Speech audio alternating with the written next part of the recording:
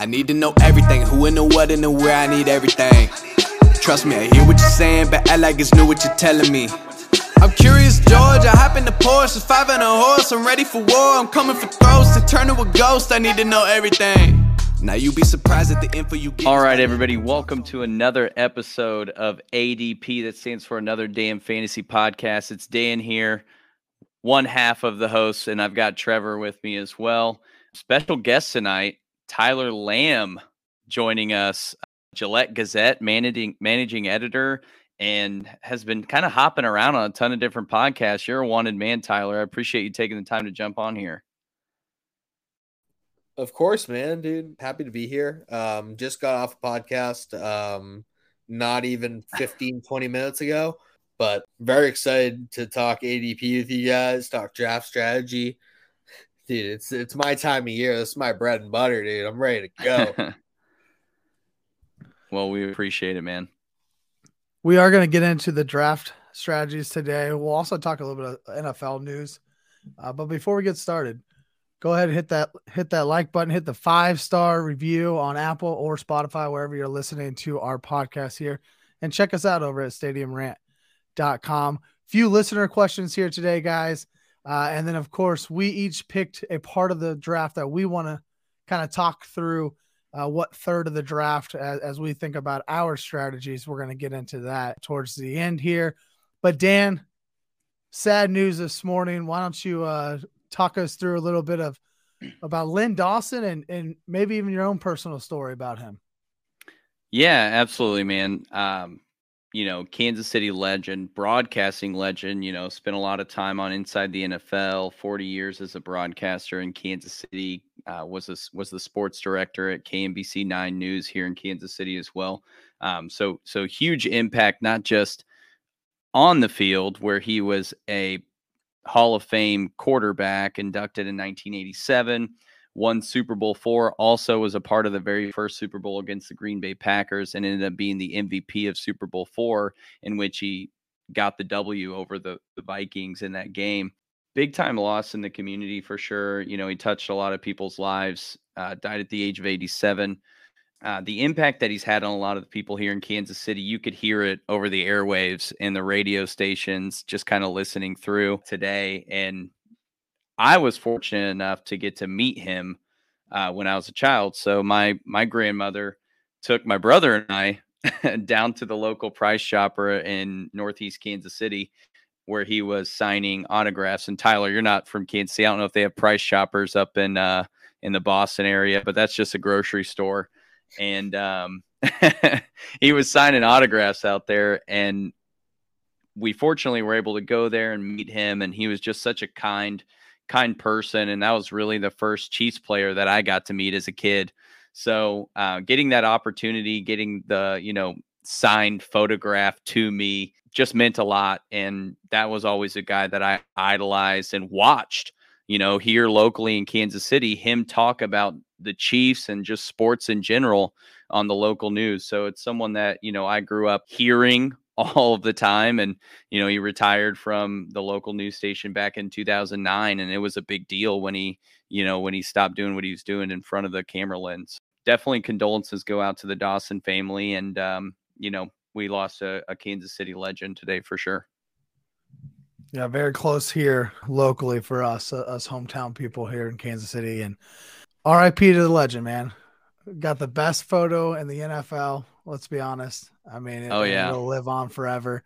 Smoking a heater at halftime. So there's some other news though in the NFL, less local type news, more spread out, and a little bit of fantasy implications here. Mike Gesicki reportedly being shot, might be traded here in Miami.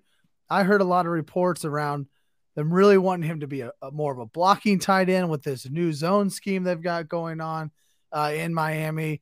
Maybe not as much of the receiving threat as we've known him to be in the past. I've already moved him down my rankings. Last week we talked tight ends. I had him at number 12, 15, 16. I mean, really, I'm not excited about the news out of Miami here. Have you guys adjusted anything here hearing about Mike Gesicki? I never find myself drafting Mike Gesicki. It's not even this year. It's been like a multiple year thing, but I just have never found myself to be a Gesicki drafter. Not that I don't like the dude. I think he's ultra talented in his role. I think he's more of a receiving threat. He doesn't have the blocking chops. That's kind of obvious. I think a situation that would be good for him if he were to be moved would be something like the Bengals. I know they got Hayden Hurst, but Hayden Hurst, even though he was a first round draft pick, just kind of seems like a dude. I think if you added like another vertical threat, especially coming from that tight end spot on that Cincinnati team, that could be dangerous. That's probably what I would do, or what I would hope for if you're in Dynasty and you kind of have him, like if he does get shopped. But if not, he still had, I think it was over 100 targets last year. Even if that gets downsized to 70, you're still probably looking at a back end tight end 1 or a high end tight end 2.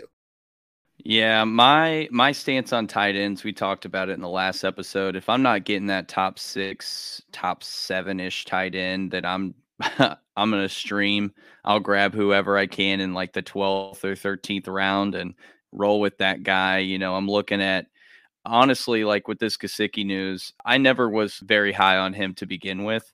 He was in my top 12 initially, but he definitely does fall out of that now. I'd probably move Freiermuth in there where I had him just outside of that range.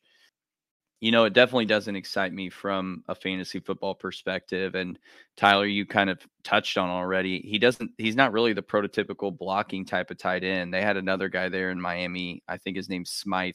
He was a little bit more of a blocking sort of tight end. I can see him getting a lot of those snaps. I mean, last year we saw it, Gesicki was lining up in the slot a lot of times instead of just at tight end. So the fact that they're trying to take this biggest strength that he brings to the field, which is being dynamic, and minimize it to him just being a blocker is very interesting, especially since McDaniel coming from that Shanahan tree where they had George Kittle all over the place and they're essentially using everyone like a Swiss Army knife. It just doesn't make a ton of sense to me. If he's able to get traded, Cincinnati's definitely a good potential fit. I can see Minnesota going after him as well, with Irv Smith having his injury issues. He just came back from an ACL and then gets hurt again just pretty much right away. But there's a lot of teams in the NFL that could use a tight end of his caliber and just, the flavor that he brings to the field for sure. Yeah, I saw Dallas floated out there. Giants come to mind for me. They're running out like Daniel Bellinger, rookie tight end, as their tight end 1. Teams like that. So there's plenty of opportunity if Miami does decide to move him. Jameson Williams, he's guaranteed to miss at least 4 games. I don't think we're surprised here. Something we really expect probably 6 to 8 weeks here for Jameson Williams. It's getting to the time where the teams are starting to cut down to 53 rosters. I think they went down to 80 this week. So now we're looking at the 53 man rosters coming up. Expect a lot of pup lists, a lot of injury lists here coming up. So just kind of keep monitoring that, especially as you move into your drafts. And then Dan, I'll let you tell everybody about the latest Tom Brady saga that's out there. Sheesh, Reno. Dana White, they had him on a broadcast and he comes out and starts talking about the Gronk and Brady move. They ended up going to Tampa in the 2020 offseason. He comes out to say that a deal was pretty much in place to get Brady in Vegas and then Gronk to follow him there, right? Well, then John Gruden blew the whole thing up doing what he does best. and he ended up, going to Tampa, and the rest is history. John Gruden, I mean, this is one of those sports takes that I'll die on a hill for. I think he's probably the most overrated coach in NFL history. And the fact that he is the reason why the Las Vegas Raiders are sticking with Derek Carr as opposed to having Tom Brady for a 3rd consecutive season is just hilarious to me. And me being a Chiefs fan just puts like a little cherry on top of that news coming out. Now, the validity of it, it's coming from Dana White. He is in the sports world, so on and so forth. But it's just one of those things that, I'm just not surprised since Gruden was kind of in the middle of it. The Raiders always seem to shoot themselves in the foot on stuff like this. They're always in there. Man, I've never seen so much football talent wasted in one individual. Like, wow, because the guy knows football. Like, that's for damn sure. He just had I don't know. He just sometime a flip switched to his head and he just went just wrong. He just went incorrect for like a long period of time and then it flipped back and he was just, I don't know. Don't understand it. I always liked the guy, and then the email thing came out, and then like the whole rest of his decision making, you kind of look at, you put in question. But yeah, that clip, Gronk's actually sitting there. I'm pretty sure, like in the telecast, and he's sitting there, kind of nodding his head. So like that leads me to believe that that's just all kind of what happened, man. And if that's what happened, like damn, Las Vegas really kind of lost it there. That's very tough for that. That was probably a Super Bowl because I don't care where he goes that year. He's leaving and sticking it to Billy Belichick's face and all of us Patriots fans' face. Not vindictively, just because he's Tom Brady. And that's what he does with a chip on his shoulder. He's coming back again this year. He'll be at the Super Bowl. Lock it in. The reason I disagree that he would have got a Super Bowl that year is because the Raiders' defense is not what Tampa Bay's defense is. Tampa Bay's defense was phenomenal during that run. Now it's Tom Brady. I mean, he was also phenomenal. Don't get me wrong, but that defense stood up and took down Aaron Rodgers and took down Patrick Mahomes and maybe even Drew Brees that year. But I mean, it was like quarterback after quarterback, right? I just don't think the Raiders defense in 2021, 2020 was where, Tampa Bay's was that season. But I wasn't expecting us to talk John Gruden today. Let's get into some fantasy drafts. Let's talk some fun stuff. Let's talk relevant stuff. And it starts with our listeners, right? We threw it out there on Twitter, on Facebook, received some inquiries and had some questions from our listeners. And I'll just start with the first one and ask you guys and let you kind of give your answers here. From Miggy Van D on Twitter. The ADP are close for these 4 running backs, and he wants us to rank their best potential to finish as a high-end RB2 for his team. The running backs are Chase Edmonds, Devin Singletary, Ramondre Stevenson, and Dameon Pierce. Tyler, I'll start with you. How do you rank these 4 running backs? So I'm probably going to start with Chase Edmonds. I mean, he's probably a clear RB1. You go with the money. First and foremost, you go with what the team says, and generally the team speaks when they give money out to players. They signed Chase Edmonds for a significant deal this offseason for a running back. I think he's going to come in there, and if he's healthy, he'll be the guy. I know Raheem Mostert's there too, but Chase Edmonds is kind of used to being in a split situation, and he's always been very decent when he's on the field. He's in an offense that is schematically should be conducive to running back production. And you're getting him in, I'm pretty sure what was it, between the 7th and the 8th round on ESPN, I believe. If you're going 0 RB, it's a clear target there. Second is Stevenson for me. I think Ramondre Stevenson might just take out the RB1 role right from Damian Harris this year and James White's passing down role. Ty Montgomery is going to be mixed in there. If you want like a late sleeper or a waiver wire guy, you could pick up like a couple weeks in. Ty Montgomery could be that like guy nobody's really talking about. But as far as overall and RB2-ish production, Stevenson should really be giving you that as well. Singletary is probably next, only because I liked what I saw from him in the last 6-ish games last year when they finally ended the Zach Moss experience over there. I know James Cook puts a little bit of a damper on that, but there's no reason why Cook should be going higher than Singletary. And if anything, they should be going much closer together. If so, Singletary in front. And Dameon Pierce would probably be last on the list only because we haven't seen it yet. But that doesn't mean don't draft him out of these players. I like what I've seen so far, and it's pretty much solidified that he's going to be the starting back from what Lovie Smith said. So, Tyler, I'm a little bit on an opposite angle that you're taking. For me, really, I'm looking at Devin Singletary to finish higher than these other three guys, mostly because of what you talked about. You know, your point was the final 6 games of the season, what he was able to do. And Trevor, I think you brought this up when we were talking running backs in episode 3. You know, he put up, what was it, top 12 numbers those last 6 games of the season last year. And just rolling into this season, you know, James Cook, I haven't heard a whole lot from him this preseason. I've actually heard some things about his stock going down there in Buffalo. So, you know, just seeing the way that this Buffalo offense is going to be and how dynamic they're going to be and his red zone capabilities, those are the things I'm looking at for Devin Singletary to be that high-end RB2. And then after that, I'm going Dameon Pierce. The Texans, they actually have a pretty decent offensive line. Now, it's really going to depend on how well Davis Mills is keeping them in games, whether or not they're going to keep running the ball, passing the ball, what the situations are looking like. But I don't like how crowded the Dolphins' backfield is, and that's why I have him above Chase Edmonds. They have what you mentioned earlier, you know, but they also have Sony Michel and a few other guys, Myles Gaskin. Those are all guys that are going to compete for snaps in that Miami backfield.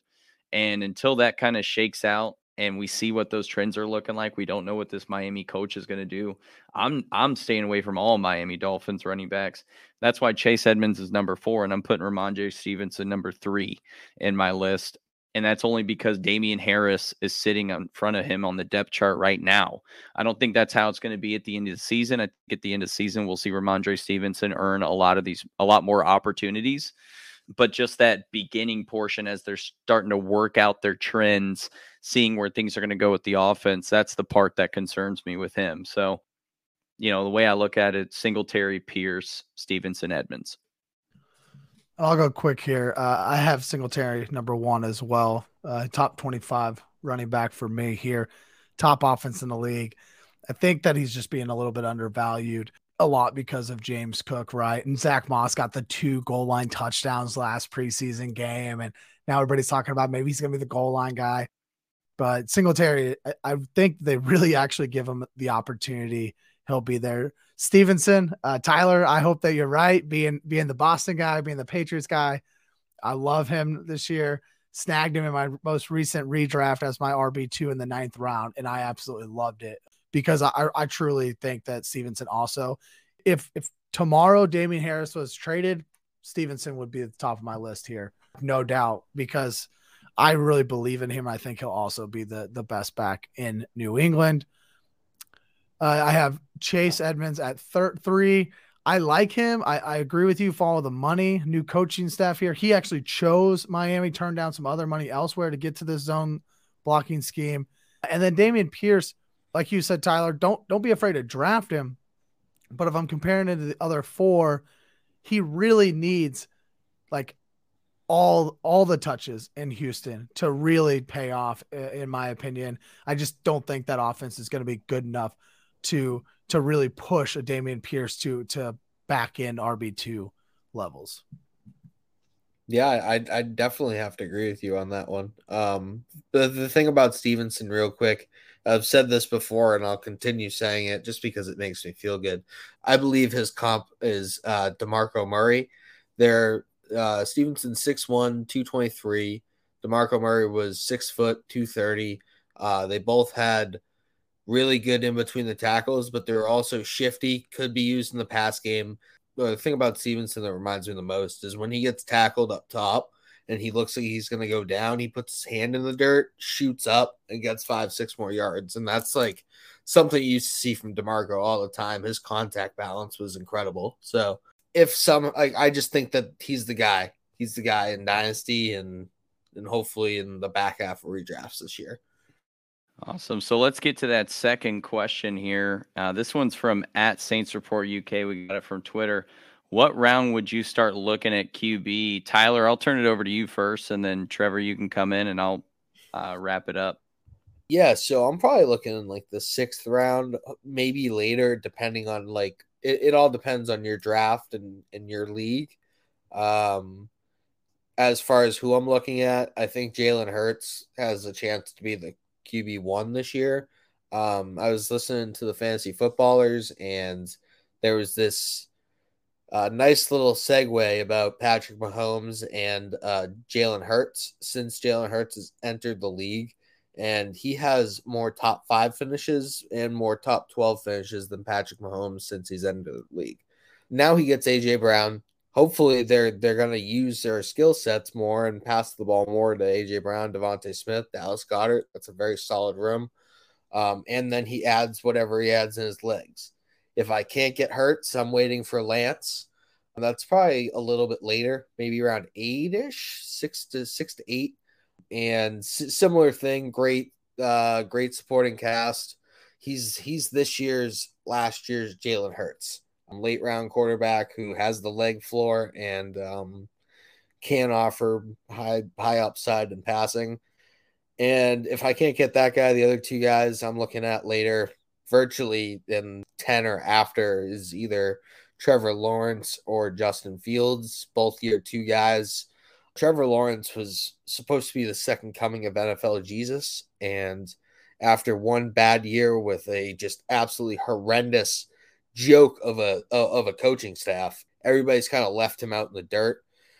And I don't believe in that. I think that kid's really good. I think Dougie P is a great fantasy coach for quarterbacks, and he could really turn it around. That could be a steal this year. Post hype train, Trevor Lawrence, get on it. I can jump on the post hype train with you. I think it's like a great if you like drafting 2 quarterbacks. I am a 1 quarterback only drafter in 1 quarterback leagues, but if you like to grab a second guy, he's a really good second guy to throw on the end of your bench and wait it out for a couple weeks. Also, Tyler, it is very clear that you and I have never drafted in a 12-team redraft before because Trey Lance goes at 604 whenever I'm in the draft. That's where I took him last weekend, and that's where I'll take him every time. Also, you got to know your draft, and I knew he was never coming back to me in the 7th, so I had to take him there. But for me, I'm not going anywhere before the 4th round. Right. So when I'm starting to look at quarterback, I'm not even thinking about it through rounds 1 to 3. At the back end of round 4, that 4 or 5 turn, I'll definitely look at Lamar. I like him there. But really, most often, it's Murray, Lance, or Hurts in the 6th round. Right where you were talking about, Tyler, that 6th round. 3 quarterbacks who can use their legs. 3 quarterbacks who I believe have top 3 potential. And if you hit on the right one, you're feeling really good about getting them in the 6th round. And then the only other time is if Mahomes falls to the 4th, I'll take him every time. It hasn't happened a lot, but he does seem to be falling a little bit more. So if he does fall to the 4th, I'll take him every time. I think the 3rd into the 2nd, too rich for my blood. Josh Allen, Justin Herbert, those prices, they're just a little bit too rich, especially with all these guys with high rushing upside in the 6th round. No, I'm with you on that. The place that I'm targeting QBs definitely in 5th and 6th rounds. I'm really looking at grabbing Kyler Murray in the 5th as often as I can. If Lamar Jackson's there, I'd probably prioritize him over Murray just a little bit. Just very slim. And, if Mahomes did fall to me late 4th, Josh Allen falls to me early 4th, that's when I would look at those kinds of guys. If I miss on those 4, I'm looking at Dak Prescott in the 6th or 7th round. And then after that, if I miss on him again, then I'm just going to wait it out and grab Stafford a little bit later. It also depends on the wide receiver that I have on my team. I do like to pair the quarterback with the wide receiver if I can, if it makes sense, double up on those touchdowns. So it really just depends on how the draft's falling. But those are definitely my pre-draft plans. But once the draft happens, you got to have a plan B, C, D, E, and just kind of roll with the punches that way. But that's typically how I tend to do it. Now I do have an outlier in this last draft that I did. It's a keeper league. Most of the teams were keeping wide receivers. So once the 3rd round swung back around to me, I knew I didn't have a 4th round pick and I didn't have any running backs. So I was like, okay, I need to take a quarterback at this point in the third round. And this was late third. This was second to last pick of the third round. I took Josh Allen. And that's an outlier. I tend to not grab a quarterback until late fourth, early fifth, typically. Sounds like overall we're all kind of in that same area. Just don't spend a second or third round pick on them, unless circumstances really push you.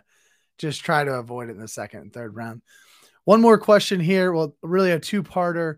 Let's try to jump through this real quick so we get to the meat and potatoes of the episode here from Derek on Facebook.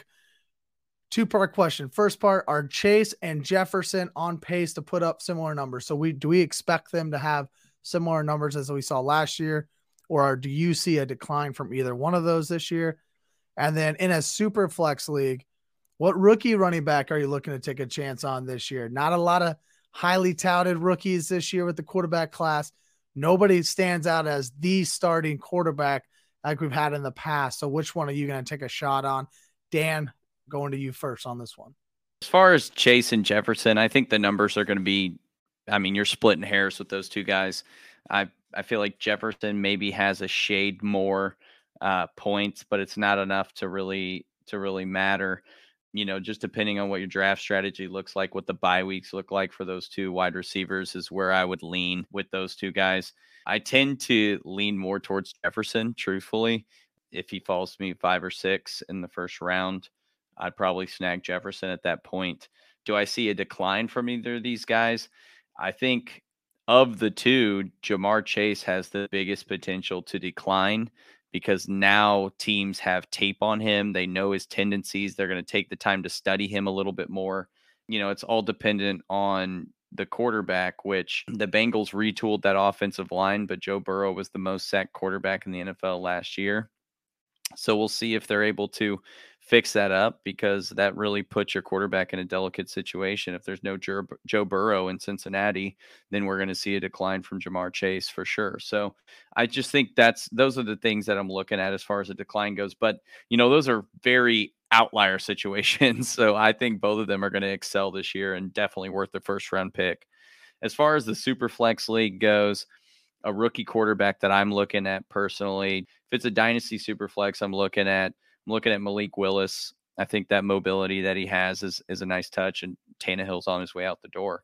If I'm looking at a redraft league, then it's probably Desmond Ridder. So on the Chase Jefferson point, I don't think they're going to regress. I think Jamar Chase is one of the best wide receivers we've seen come out of college in years. I think he's only going to get better. And this year, I think Justin Jefferson quite possibly could break the touchdown record. I heard this once. You don't want to go into your draft trying to draft Cooper Kupp on his 20 touchdowns last year. You're trying to draft the next guy who's going to score 20 touchdowns. Regression always goes to the mean. And you got Adam Thielen ganking a lot of those touchdowns last year. Dalvin Cook took some. The offensive coach changed, the head coach changed. It's more of an offense passing game sort of system that they're kind of bringing in. I wouldn't be afraid to take Justin Jefferson like almost number 2 overall. JT goes off the board. I might take him over Christian McCaffrey. That's kind of where I'm at on Justin Jefferson. And rookie quarterback, I think for redraft, I think it's got to be Kenny Pickett. I know Tomlin isn't your, I'm going to start my rookie quarterback like out of the gate, like Trubisky's going to get run. I just think there's going to be a game or two Trubisky loses that Tomlin just not going to fly with, and Kenny Pickett's going to get in there. Maybe it's halfway through the season, but I think that kid's good. Maybe it's just the preseason work that I've seen, but I think he's got a nice touch on his ball. He's shown extreme efficiency when he throws it, and he's on the Steelers. When do they develop poorly? I don't think there's really a position that they don't really develop that well. When they get talent in there, it gets developed. So I like Pickett for that. Yeah, I'm agreeing with you guys on the Chase Jefferson thing. I'm not drafting him number 2 in redrafts yet, but I love that. I love that take, especially after you start hearing some of my strategy upcoming. So I've taken him number 1 and number 2 overall in some best ball drafts. So I really think Justin Jefferson has that chance to potentially be that number 1. Kevin O'Connell coming in from the Rams, right? So where Cooper Kupp is scoring all those touchdowns. So hopefully he brings that offense to being a little bit of high flying there. And Chase, honestly, the only reason I said that he may not, get all the stats he got last year is because maybe Higgins plays every game this year. He missed 3 to 4 games last year. That's going to help boost Chase a little bit, but that's very, very thin. And I don't really believe that Chase is going anywhere anytime soon. Both guys are great. And as one of you said, both guys are definitely worth that first round pick in fantasy. And then for me, it's Desmond Ridder. I think he'll be the first rookie on the field. I think Marcus Mariota is a terrible quarterback. And I think that Atlanta has way too many young guys there on that offense to not give Desmond Ridder that chance.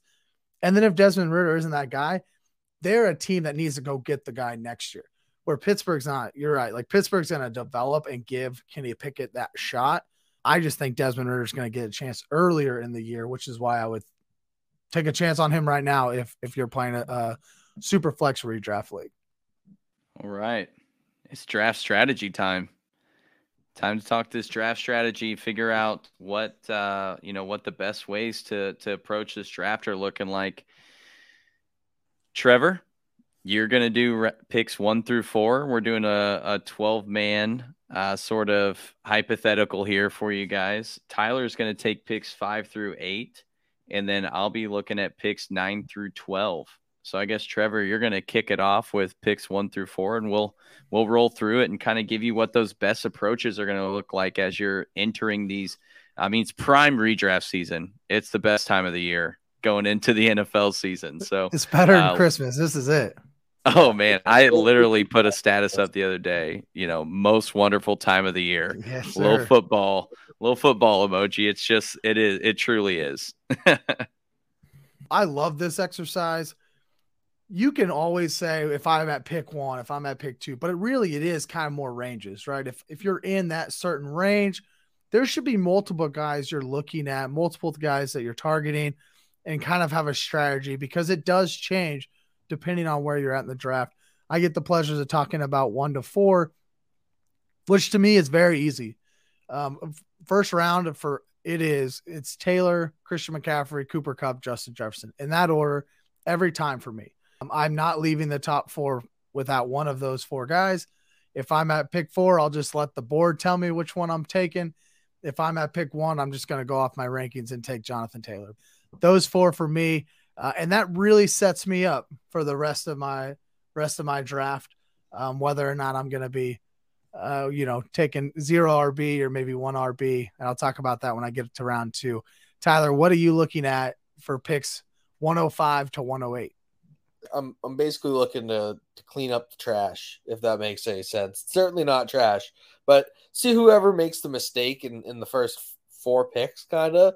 Somebody reaches a little bit earlier. You're like at the 5 spot, you're getting a top tier player. You're probably looking at either Eckler, maybe Derrick Henry, Justin Jefferson, or Jamar Chase at that point. Like I said, I'd go Jefferson, Chase, Henry, then Eckler in this particular order. So yeah, that's kind of what I do. It all breaks down to tiers though. Like you said, it's all about ranges. So you basically kind of look through your tiers, whoever you have in a higher one. That's kind of where I'm going. What about you, Dan? I'm looking at picks 9 through 12, right? So you're looking for those guys that are slipping from those first 8 slots. Just looking at this ADP sheet that we have here in front of us, Dalvin Cook at 9, that's a guy I'm taking if I'm at the 9 spot. But and then of course, if like a Najee Harris, and I've even seen Jamar Chase fall into this range in a few mock drafts that I've been a part of, or Derrick Henry, those are guys that I'm looking to target if I'm in the 9 through 12 slots. Now, the only player from the top 12 ADP that I'm not looking to grab right in the first round is Alvin Kamara. I have no problem letting him slip behind me and seeing if any other teams snag him. If I'm at the 12, 13 sort of spot where it's going from the first round to the second round, then I'm probably going double wide receiver and taking a guy like Deebo Samuel or Devontae Adams and pairing him with another guy like Stephon Diggs. My focus in these later rounds is to definitely grab maybe a top tier running back if one slips to me. If not, then I'm going double receiver and coming back around, and we'll see what comes in that next side of things. But that's kind of what I'm looking at these back ends, is definitely make sure you're grabbing one of those top tier wide receivers and pairing him with another one of those kinds of players, or one of those running backs that might slip through. Once you get back up at 13 through, I'm pretty sure it is 17, those next 4 picks, you're basically looking to tap the receiver position. I think that's really strong there. You have Devontae, Diggs, Samuel, like you just said, Dan. One of those guys is going to fall to you at 13. So if you had started at, maybe you got Jamar Chase, then you double down at wide receiver and you get Stephon Diggs. That's an excellent start to your draft. Then you could look at running back. I mean, I would probably be looking at DeAndre Swift. He's probably my top rated running back in this range here. He's definitely going to slip to the second round. First round potential if he stays healthy. He got over 70 targets last year when he was healthy. A full season of that is just going to be PPR gold. Another sneaky second round player this year could be Leonard Fournette.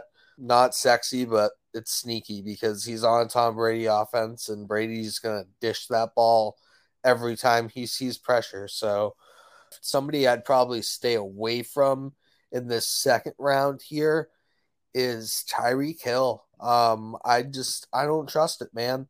The quarterback changed. You get Jalen Waddle a couple rounds later. Probably offers similar ceiling. Definitely probably a higher floor, because last year he caught over 100 passes. So yeah, stay away from Tyreek Hill. Big plus sign on Stephon Diggs. Touchdown regression, big play regression, best offense in the league. Yeah, I'll take Stephon Diggs anywhere I can find him in the draft, honestly. At the 2-3 turn, a lot of this is really going to depend on what I just did there. If I'm taking Jonathan Taylor C-Mac, or if I have a Justin Jefferson or a Cooper Kupp. Per the ADP, we're looking at ESPN's average draft position here. Running backs, Javonte Williams, Aaron Jones, Saquon Barkley, they're in this range. I have not actually seen them fall this far too often, especially in home leagues. Home leagues, usually these running backs go a lot faster, more casual players, guys that maybe are just grabbing a ranking sheet and just starting to draft off of it, right? They're not necessarily in this all the time like the three of us are. These guys aren't really falling here, so I don't really want to give our listeners false hope. If one of them falls here and I've already got a Cooper Kupp, I'm definitely going to snag one of these running backs to anchor my running back position.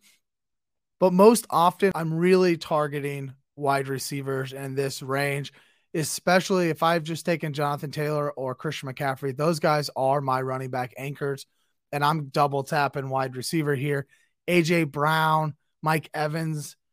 If Debo falls this far, I've seen it a couple of times. It doesn't happen near as much, but I would love it if he would. And then also potentially taking a look at tight end Mark Andrews. I'm not going to shy away from him if he's back here at the end of round 2. I talked about that last week. Most of the time he's going mid-second round, especially if Kelsey goes off in the first round. People start to get antsy.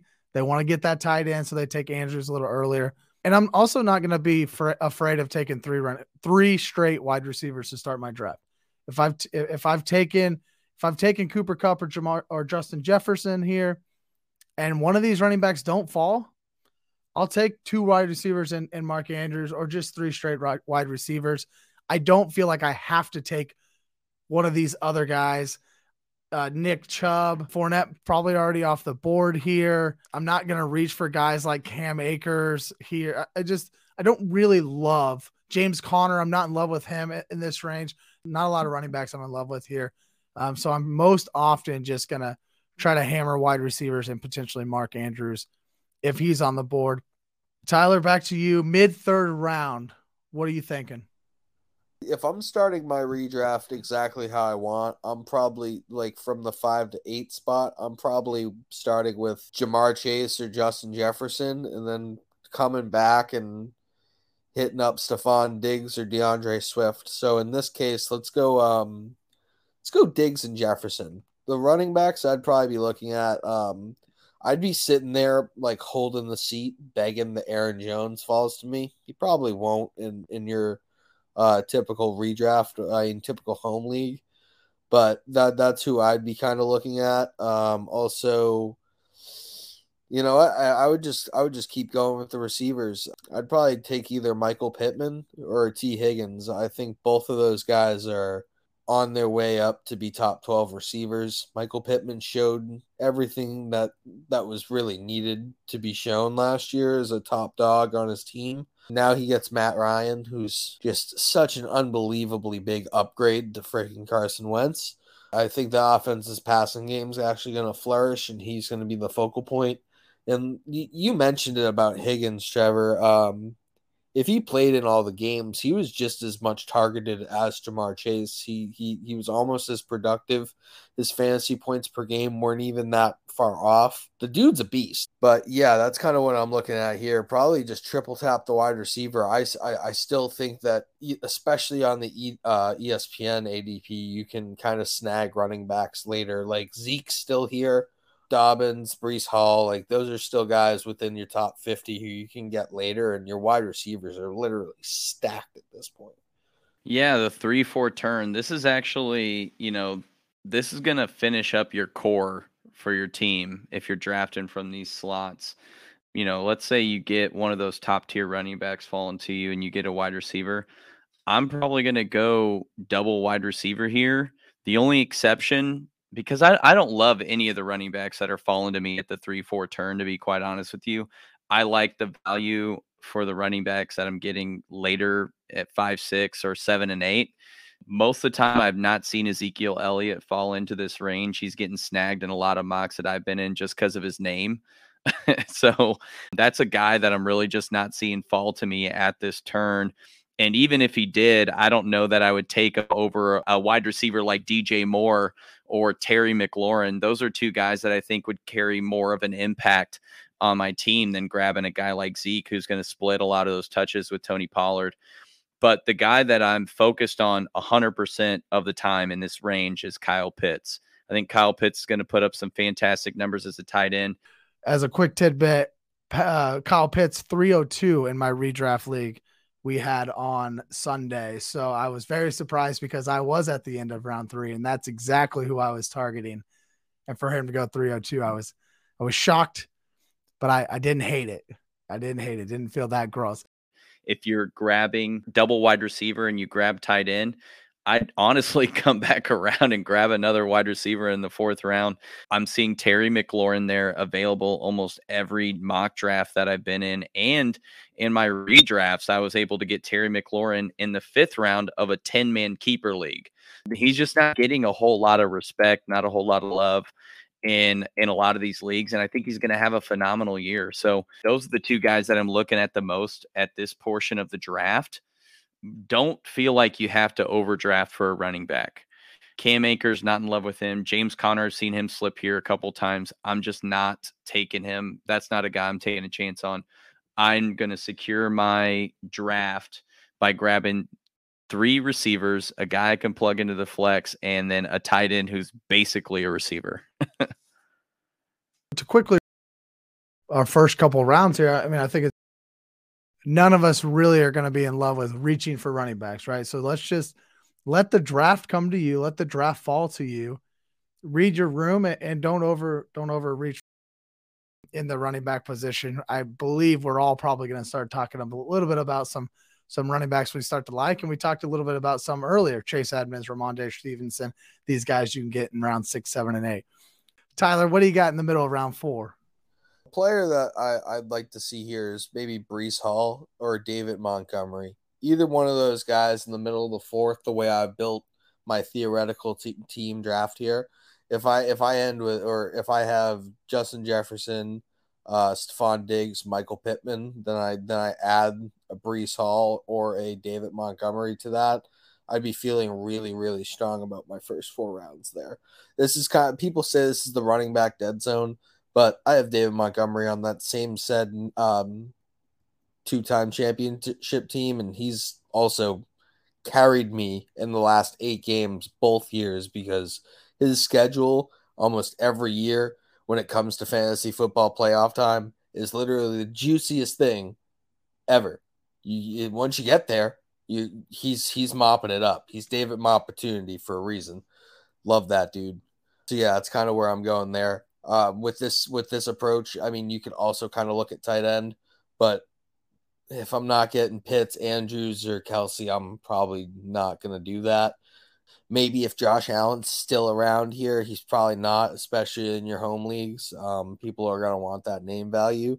So yeah, running back here is probably the best value in my opinion. And if you kind of went a different way, then Mike Williams all day long at this ADP.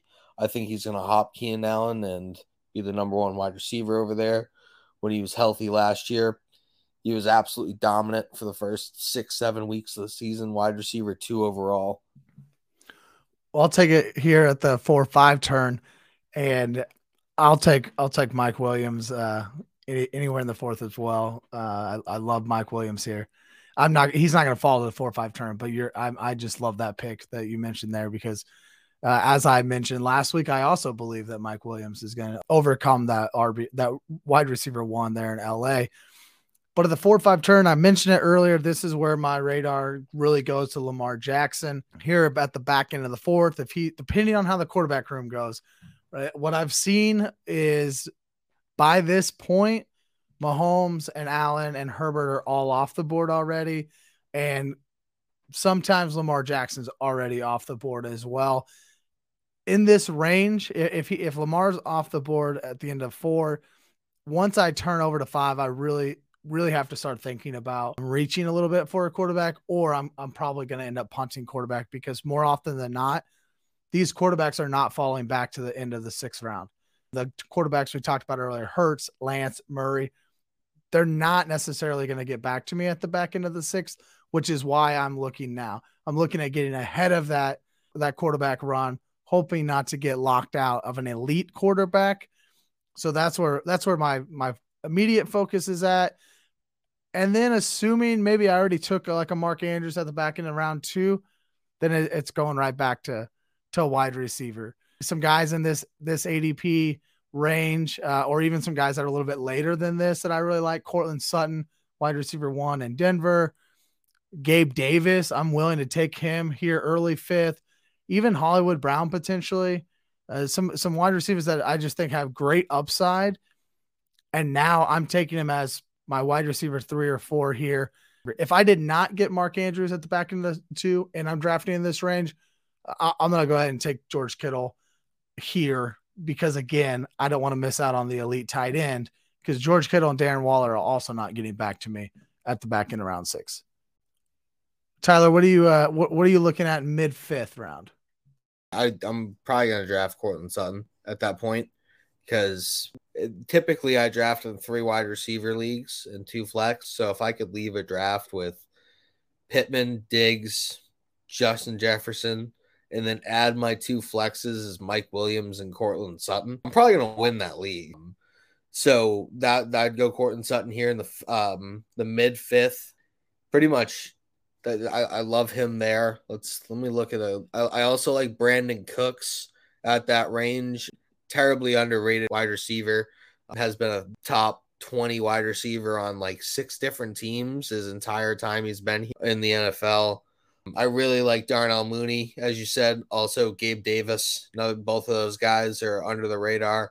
As far as sleeper tight end, I probably wouldn't draft him here, but a guy to like kind of if tight ends are kind of flying off the board in that particular draft, I think Dalton Schultz is going to finish ahead of Kittle, Hawkinson, and Waller. There's a lot of targets there. Dak obviously likes Schultz. Schultz has proven he was productive last year. I think it's going to be the CeeDee Lamb Schultz show. And you add in Zeke and Pollard in the running game. There's targets to go around. And he think it was around a 17 to 20% target share last year on a Dallas offense. That's a real solid piece of a very pass-heavy, explosive pie. I like Dalton. So, but the whole reason why I like him is because you can get him after these guys. So, in this hypothetically they wouldn't have gone yet, so I wouldn't take him right now. But in home leagues, your tight ends might fly off the board a little quicker. What about you, Dan? Been a minute. Yeah, I know. I've been kind of like, it feels like a real draft where you're just waiting for it to get back around to you. When you're sitting on those turns, it can feel like forever. But I'll start with an ideal scenario, which for me, the ideal scenario is that I go double receiver, right? I get two of those premier receivers. I come back around, I get another receiver in my flex, and Kyle Pitts at tight end. At this point in the draft, I'm looking at shoring up my quarterback and getting one of those top tier guys. This is, Trevor, why these quarterbacks and these tight ends aren't making it back to you. It's because this turn right here is cleaning up, because they know none of that's getting back to them if it makes it to them. At this turn right here, I'm looking to grab a guy like Kyler Murray. I'm looking to grab Joe Burrow. Some of those other quarterbacks that are sort of the top 6 to 7 range, Jalen Hurts even. If ideal scenario doesn't play out, maybe I've gotten, at this point, I have a running back and 2 or 3 wide receivers. Then I'm going to try and grab one of my tight ends, Kittle, Hawkinson, Waller. At this position is where I'm willing to go. I am not as high on Dalton Schultz as you are, Tyler, and I talked about it in our last episode. I'm just not super confident in him being able to replicate what he was doing last year. You can't ignore the numbers. He did get a ton of targets last year.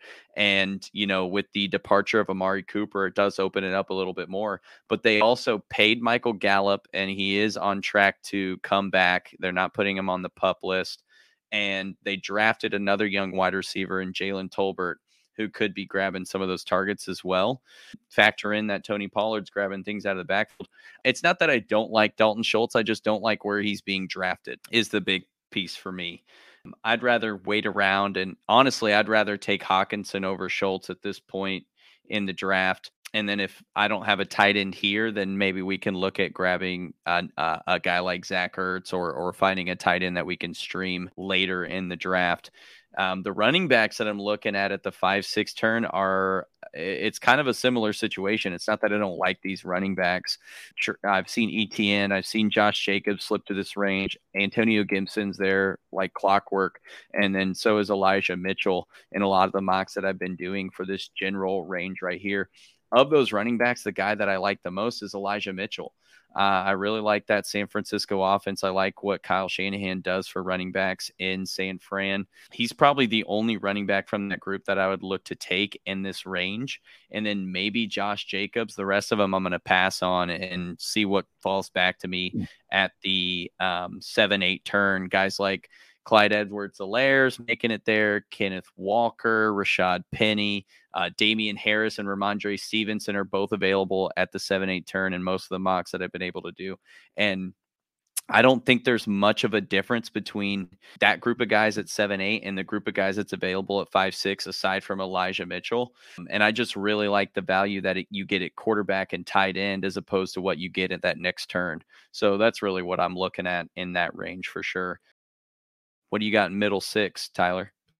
I definitely agree with you there. So the way I'm planning out my kind of redraft strategy right now, it's looking like in this realm area here, I'm probably going to be taking those running backs that you mentioned. I like Mitchell, but both Antonio Gibson and Josh Jacobs have been top 12 running backs before. And that's just kind of the upside that I'm looking for personally. I know Antonio Gibson's situation's really poor right now, but we're closing in on we're in the 6th round, right? Mid-6th. I think that's a pretty solid place to take if he gets his floor production from last year. That's RB 13 or 14. If I have him in Montgomery and a bunch of top 10 wide receivers, I'm going to feel really good about myself after leaving that draft. Another player that you probably could take a little higher than where he actually is in ADP. His average pick is 92 right now. It's Rashard Bateman, wide receiver for the Ravens. I really loved him coming out of school. I thought when they drafted him, that was a perfect complement to the deep ball threat that Hollywood brought. He's one of those guys who's going to get in between the numbers and do the dirty work and be that big physical guy for Lamar to latch onto, but he can also play on the sideline, go over the top. I think he's going to get peppered in targets. Him and Andrews are pretty much that whole passing game. Love Rashad Bateman here. Also, probably looking at quarterback at this point. If all of these guys that we've kind of talked about aren't there, one dude that we haven't really talked about, and you want to take a quarterback and kind of solidify that spot, if you're not really willing to wait, is Russell Wilson. I love the new situation. He's finally on an offense that is probably going to let him cook and be efficient at the same time. Nathaniel Hackett comes from Green Bay. That Green Bay system has had Aaron Rodgers win MVP 2 times in a row. It's a very fluent offense. He's got Courtland Sutton, Jerry Jeudy, Javonte Williams, Melvin Gordon.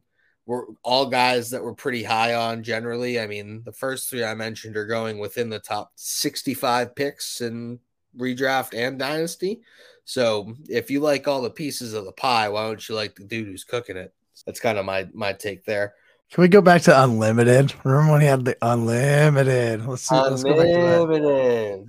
Mr. Unlimited. Somebody let him cook. Yeah, Please let him he's got cook. all the one-liners, and now he's riding.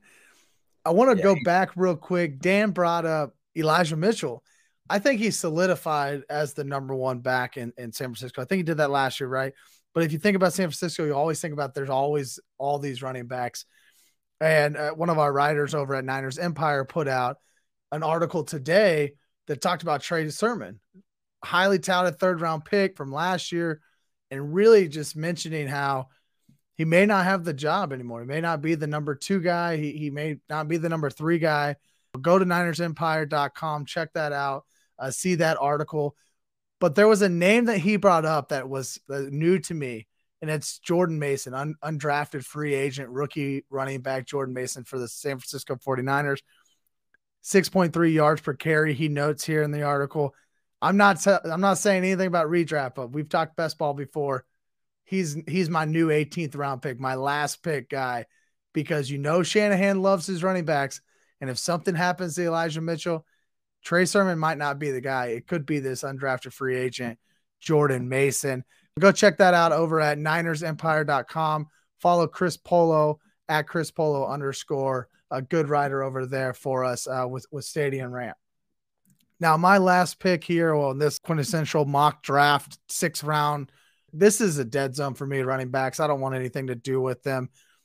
I'm really going to look at 7, 8, 9 rounds. Those rounds are where I'm loving some of these running backs who have really high upside, great contingency value there. I'm targeting no matter what happened at quarterback, tight end. If I hit them, great. If not, they're probably not here. I probably missed them by now. I'm going to target guys like Devontae Smith, Allen Robinson, Juju Smith-Schuster. Some of these guys that something has changed for them over the offseason, but they're in really good positions, right? Devontae Smith gets A.J. Brown, comes to Philadelphia. Allen Robinson changes teams. Juju changes teams, but they're all on really good offenses with really good quarterbacks. I want to target these type of wide receivers here, back end of round 6. Find somebody who could be that 1st round pick, next year. Who could be a Cooper Kupp coming from round 5 to round 1 next year. I think these are 3 guys that have some of that upside there going into next year. Generally speaking here, let's kind of give a quick overview, no matter where you're going to draft from, just a short overview of your style of drafting. You got through 6, 8, 10 rounds. What do you really want your roster construction to look like? Understanding every draft's different. We have to know our draft. The rules are different. But what's your standard look for a team? Dan, I'll start with you here. What are you thinking generally process? You're through 8 rounds. What's going to make you feel really good? My philosophy for sure, no matter where I'm drafting, is to try and secure as many top 10 players at every position as I can. I'm sure that's what everybody does, right? But making sure that you plan your draft out, know when these guys are going to fall so that you can capitalize on that and really get to your best ability. Even if you're getting top 15 ranked guys at as many of these positions as you can, it's really going to put you in the best position for when your league gets kicked off. So ideally, I'm looking at getting a quarterback that's in the top 6 to 7 range. I want a tight end that's in 5 to 6. If I don't get one of those tight ends, then I'm waiting until after that 8-round mark. And then ideally, I'm going to have my top 3 wide receivers established, and all those guys are going to be top 20 to 25. And then my running backs, if I can get an anchor running back, someone there that can lead the charge, maybe that first round running back kind of type of guy, great. If not, I have no problem grabbing running backs in the later rounds to shore up the core that I've established with my wide receivers, my tight end, and my quarterback. Honestly, in these first 8 rounds, there's not a ton of rookies that I'm in love with. Most of the drafts that I've been a part of, I'm seeing rookies falling into the later rounds. Um, you know, namely those receivers, guys like Drake London, Chris Olave, Treylon Burks. All of those guys are guys that I would like to draft, but I'm not seeing them get picked up in the first 8 rounds. So I have no problem waiting to grab those guys. And, of the running backs, really the only one that stands out is Breece Hall, and I'm really not trying to draft him in those first 8 rounds either, to be quite honest with you. So, that's kind of what I'm looking at. I'm looking at vets. I'm looking at maybe some of those second or third year guys, and trying to build that out. What I'm trying to do when I go into my draft is I have a plan, and then typically when you're on the clock, your plan has to get thrown out the window, and you have to make a new plan, just like right off rip. So generally, my whole thing is staying calm, not being flustered, not being put on tilt, and just letting the draft board come to you. Let others make the mistakes, and then you just eat up on value. So if the value in your draft's going to be running backs in your first 5 picks, so be it. Guess what? The value after that is going to be loaded with wide receivers. You're going to have to make a course correction, but if you can corner the market on one position, there are definitely valuable players left in rounds 8 through 15 that can definitely make a mark in any position, really. So don't really play the position game. Play the most value game. Like, which player is the most valuable to you? When you're 8 rounds in, you kind of look and you see, then you can start gauging where your positional value is kind of taking you. Once you can see your roster, then you can really make your plan and then follow through with it in the moment. Because it's all great if you have a plan and you try and stick to it. The second the player that your plan goes, then you're on tilt. You're like, oh my God, what am I going to do? What am I going to do? Then you're scrolling through things. You're like, oh my God. Then you hit a button, accidentally draft this dude. When I'm 5 picks out, I've got it. Here's the 5 guys I'm going with, right?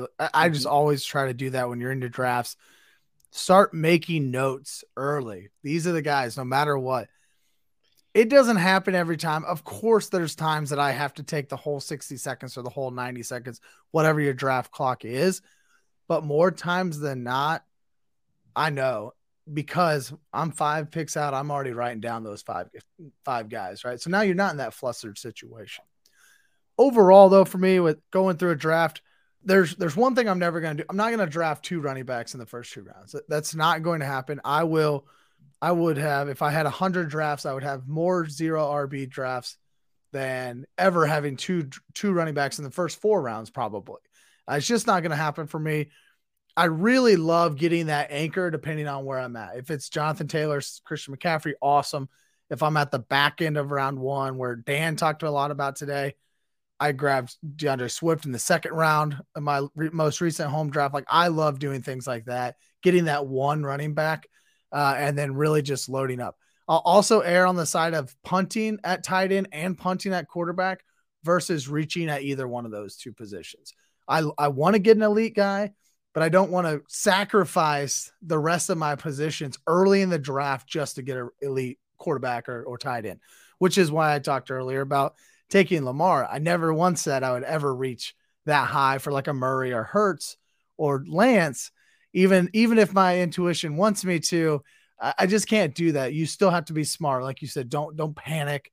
Let the draft come to you. I would rather err on the side of punting at both of those positions over reaching for those guys. And if I end up through 7 rounds and I've got 5, 6 wide receivers, I won't be mad. Like, I'm targeting 4 wide receivers in the first 7, 8 rounds. And if I ended up with more than that, so be it. Round 8 comes around. Guys like Edmonds, Stevenson, James Cook, Singleton, all these guys that are just sitting back there with great contingent values, I'm just going to start hammering them and taking running back after running back after running back, because I only have to play one of them at this point. I've got an anchor RB. So I only need one other guy there, and hopefully one of them hits. So that's where I'm at generally through the first 8, 10 rounds. We've got one more closing question here, just a little bit about draft strategy, just kind of wrap this thing up. I'd like to know, who do you believe is the player that is being most undervalued when looking at their ADP, looking at your ranks? Who's the most undervalued player for you right now in redraft? Dan, kick it over to you. For me, it was hard to pinpoint just one guy. So I'm going to talk about 3. For me, I'm looking at Juju Smith-Schuster first and foremost being the most undervalued player. All of us have kind of a similar philosophy here. We're trying to load up on those wide receivers, especially in PPR leagues. They just carry so much value. We're talking about the wide receiver for the best quarterback in the NFL, with the best play caller in the NFL drawing up the plays. And, you can say it's the Kansas City bias, but, they're the best head coach and quarterback combination, and there's no arguing against that. Couple those guys with Juju Smith-Schuster, the ball's got to go somewhere. They're not all going to Travis Kelce. Juju Smith-Schuster has proven to be the guy that's kind of emerged from that wide receiver group as the number one. And for him to be going late 7th, early 8th is just crazy to me. There's teams that have 2 receivers coming off the board before the Chiefs' number 1 receiver even leaves the draft board. So that's just huge value that you'd be getting in those later rounds. And I've seen him slip further than just 7 or 8. After that, I'm looking at Tyler Boyd. All 3 of those Cincinnati receivers, T. Higgins, Tyler Boyd, Jamar Chase, they're all super talented. Tyler Boyd's going in like the 12th or 13th round. If you're snagging a guy like that, all it takes is, God forbid anything like this happen. But if there's an injury where Jamar Chase or T. Higgins is missing time, Tyler Boyd is immediately going to skyrocket to a wide receiver 2 flex kind of player. So if you're able to secure a guy like that, maybe you miss out on some of those late round rookie receivers, a Jamison Williams, someone you can tuck and see how they play. Tyler Boyd's going to be that guy. And then lastly, it's Rashad Penny. He's going super late as well. Kenneth Walker is likely not going to play the first couple of weeks because of his recent injury. If he does come back, it's not going to be 100%. They're not going to give him the workload that they may have had planned for him before the injury. And he's an RB1. Without Kenneth Walker healthy, who does that leave? Travis Homer? I don't think he's really going to eat into Rashad Penny's workload. So grabbing a guy like that super late, it's just a ton of value, and I don't see him going super early. A lot of times, Kenneth Walker is still getting picked first in a lot of the mocks that I've been a part of. So Rashad Penny definitely undervalued this year. I kind of followed suit here with you, Dan. I kind of picked 3, but I'll run through them real quick here. My number 1's probably Allen Lazard. And it's for a lot of the same reasons that you have Juju here. He's playing with one of the best quarterbacks in the league. One of the best receivers in the league just left and took his 160 some odd targets and walked them right on to LA or Las Vegas. So there's that. And MVS actually left that team too. So that's around 40% of that target share in Green Bay from Aaron Rodgers. Those are efficient targets. He already likes Lazard. He has a rapport with Lazard, and he just ripped the 2 rookie wide receivers a new one on social media the other day, and only Aaron Rodgers drama queen fashion could. I love Lazard. He's going in ADP 95, so 103rd. If you're in a 12-team league, that's around the 8th, 9th round there. Obvious steal. He could be a top wide receiver. He could be a top 24 wide receiver. You're getting him at a value. I love Adam Thielen. If he's healthy, that dude scores touchdowns at a insane rate, almost historical career touchdown rate. Really, that dude's just at some point it's got to stop. I don't know if it's going to be this year. He's similar to Lazard, mid 80s ADP. That's round 7, round 8. Another guy, if you did take the RB route, if you're opposite of us and you wanted to take the RB routes, that's a solid receiver you could target in late rounds. The last dude here is going to be Michael Carter. I love Breece Hall. I do. I really like him. I think he landed in a great spot. He's going to get a large majority of that workload, but no teams, or not a lot of teams, really have that like bell cow 30 touch back running back anymore. I think that Michael Carter is going to get 12 to 15 touches a game. I think he's underrated. Like last year when he got work, he was very, very serviceable. I'm pretty sure it was the RB1 on 1 week that it was before he got hurt. So his talent there, you're getting him again in that like after the Stevenson tier, I would imagine, in drafts. So if you kind of miss out on those players, Michael Carter could be a nice consolidation prize. Yeah, those are the guys I got who I'm feeling kind of undervalued on. I believe I saw a report today that Michael Carter was still the number 1 running back for the Jets. It could have just been coach speak or beat writers kind of talking him up, but it feels like he still has a role in that offense for sure. And I think most of the value is because nobody thinks that he's going to have that role. But anything outside of them drafting Breece Hall, nothing else has told us he's not going to have a role there. So I would agree. We probably are under drafting him. My guy is Chris Godwin, obviously coming off of an injury, but last year, even only playing in 14 games, 21st in league in targets, top 10 in receptions, top 13 in receiving yards. Again, he had 3 less games than the average wide receiver. He was a wide receiver 7 on a per game basis for fantasy in 2021. If he would have finished the season, he had a shot to be a top 5 wide receiver. If we remember a couple years back, he was the wide receiver 1. I believe that was 2019 with the famous Jameis season. Now he's being drafted towards the end of the 5th round, wide receiver 22.